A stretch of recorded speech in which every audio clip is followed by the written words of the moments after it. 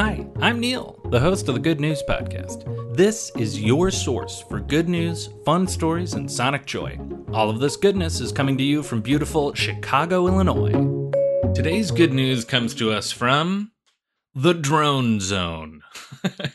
Sorry, I am not sorry. We are headed back to the Drone Zone, and this time I have a drone that doesn't fly. So to me, it feels like kind of a different animal. I'm delighted to introduce you to the WasteShark. The WasteShark is a drone boat that picks up floating trash and bottles and unwanted biomass like algae and brings it back to shore. It is, by all accounts, a water Roomba that is picking up trash that would likely end up in the ocean at some point. In the past, on the Good News Podcast, we have, of course, covered many types of drones, but we have also covered a few different technologies for capturing some of the huge amount of plastic pollution that is making its way into the planet's oceans. Mr. Trash Wheel stands out to me as a favorite, and the Ocean Cleanup Project is out there in the great blue trying to grab as much as they can. This WasteShark drone is by far the smallest water plastic pollution cleaning device that we have covered, but it certainly is an effective approach to cleanup. It is so much easier to clean up plastic bottles floating in a harbor or in a slow-moving river or canal than it is to try and find that bottle out in the ocean. WasteShark is a cheaper option than a lot of the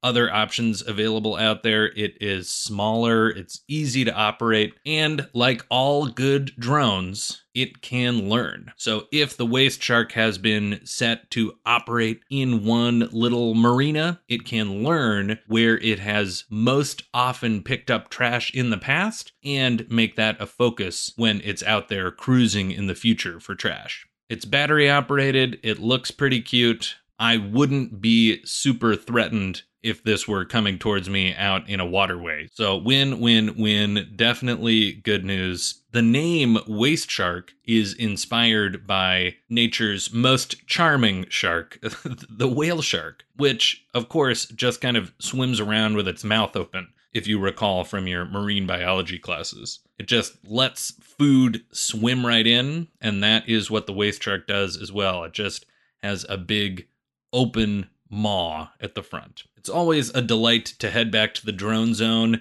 and this one checks a lot of boxes. I do daydream about a world where there is a fleet of these just keeping our waterways and ponds and harbors and marinas cleaner, catching some of our trash before it gets out to the ocean. Huge caveat though, the best news, of course, would be if we just used a little bit less plastic in the future. So let's categorize that as future good news. Anyway, that is the good news I have for you today. Enjoy the rest of your day. Thanks for listening. If you've got good news or an idea for the show, amazing. Send an email to hello@thegoodnewspodcast.fm. While you're at it, follow us on Twitter @thegoodnewspod. If you love the show, think about supporting our Patreon or reviewing us wherever you're getting this podcast from. Both are great. The music you hear on the show is from Poddington Bear. Have a great day.